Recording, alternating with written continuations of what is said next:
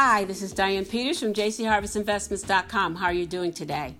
I'm talking to you today on a Monday for a Tuesday taping. How's that? This is a great thing about technology today. Well, today I want to talk about resolving conflict because I, for the life of me, used to think that whenever there was a conflict or whenever there was an argument, I went at it like it was a war, like I tackled it, not even a conflict. Just say if there was a question I was asked, and in order to find the right answer, I'm big on researching and trying to find the truth, the facts, not my opinion, because it doesn't matter what my opinion is. There's statistical data that can prove a point, whatever. The research background just comes out in me. But one thing I always remember, and I might have said this on another podcast, I used to do research for executive office of a major utility company. And I remember one time, when I first started, I was doing this research and I was being trained to, give the end results by my boss at the time, Carol McDade, and she had told me, you break everything down, you do bullets, you make it as simple as you can. They only want one page of facts there so that they can elaborate on it, or their secretary can do a presentation. Bottom line is, that was my job. So this one time I ran into, and I can't even remember what the topic was, I really couldn't find a lot of information on it, and this is back in the late 70s, 80s, something like that. So there was no internet. And I think the only thing we had online was like Dun & Bradstreet, and that was just about it. So anyway, I went into this guy's office, and I'm saying to him, Mr. So-and-so, or Bob, whatever, I don't remember. Listen, I've got a problem. I said, I can't find any data. And he was just staring at me blankly. And he finally looked at me and said, you know what? The next time you bring me a problem, don't bother to come in. Only come in here if you have a solution. I'm telling you, my face went blank. But from that point on, that's what I always thought of. There's a problem? Let me find the solution. And I'd work at it until I could find the solution. Now, I can't even remember how that ended up, but basically, that was a light bulb moment for me. But if you think about that in anything, an argument, a conflict, even an argument, you can agree to disagree, and that squishes it right there. If you truly do allow somebody to disagree with you and be all right with that. I'm at that point in my life. You don't have to agree with me. I don't care if you do, honestly, because it's not my job to influence or change your mind. That's not my job, I figure if God, who created us, doesn't do it, who am I, all right? But I do know one thing. In order to have peace in your life, and in order to feel like, hey, you can let things go, I'm learning to recognize, find the solution. Disagreements, conflict, argument, challenge. Look on the bright side. There is some solution. Even at one point, if you just decide to table it. Let's table this, because we're not getting anywhere. My daughter told me today about some friends who are having early stages of their marriage and disagreeing. I love what James says about this in the Bible. He said, we want our own way. Let's face it, I know myself. If I'm disagreeing with you, I'm proving my point. I'm going at you 100%. I'm trying to convince you of all I know. There's a little ego in there. I won't say a little, there's a lot. Because at the end of the day, what purpose does it serve? If you're getting somebody so upset by delivering them your message and what you think is right, and I'm big on injustice, doesn't love do that a little bit better than making somebody feel terrible about their decisions or where they are in life? Because let's face it, we're all at a certain point in our lives. So we can only do what we know.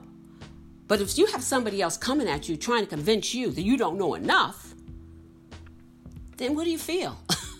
You feel inadequate. You feel bad. Why would anybody want to make you feel bad? Because you disagree with them. I don't know. I kind of think that they don't feel good with themselves.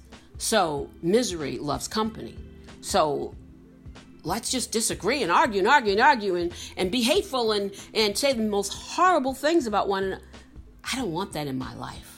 As I told you before, I turned off the network news because that's all they're doing 24/7.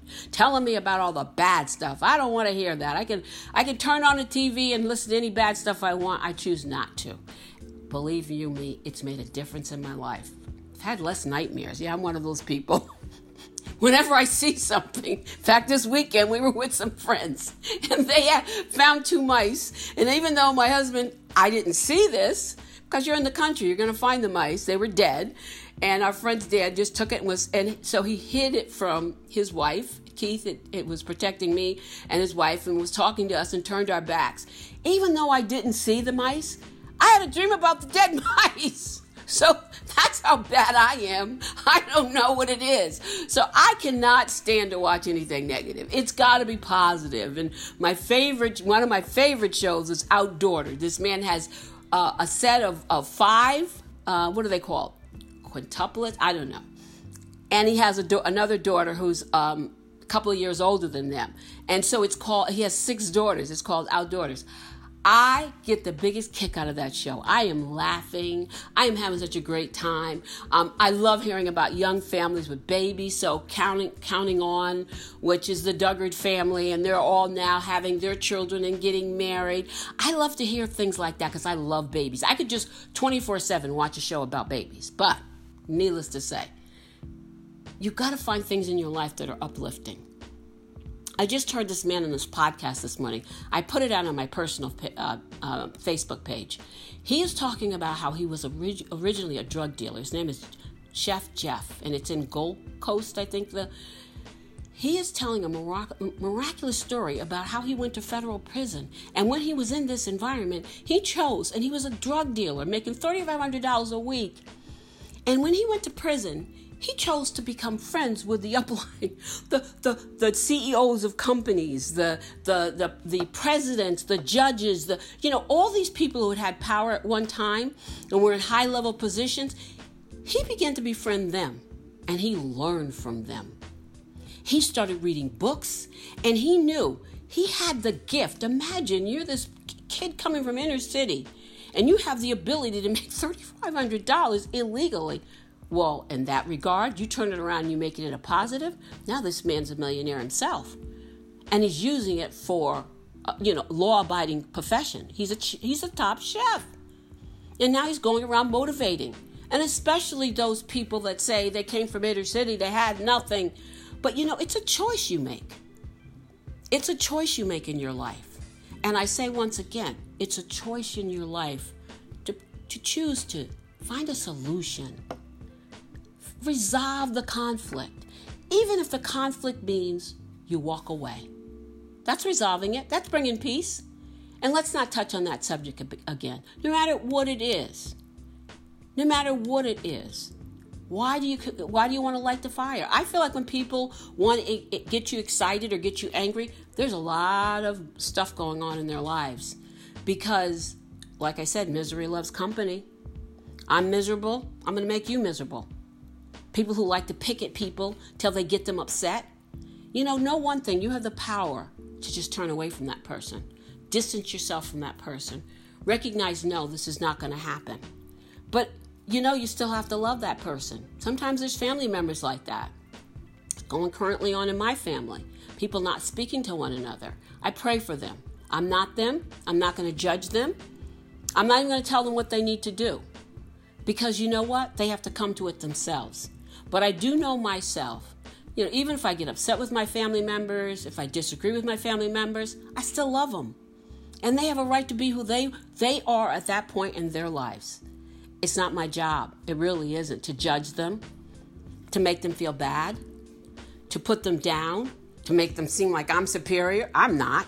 I'm just making the choice in my life to do more things that are uplifting. There's enough sadness going around in this world. I don't want to add to it. And I don't want to welcome it into my life because that's what the control is. I have control, over my behavior and my reaction. So when I face conflict, when I face an argument, I'm sorry, I'm just going to, if we can't come to a resolution on this, if we can't solve this, then I think we need to step away and either rethink about it. And for me, I pray about it and just breathe. Let go. Let go. Just let go. So much peace in letting go.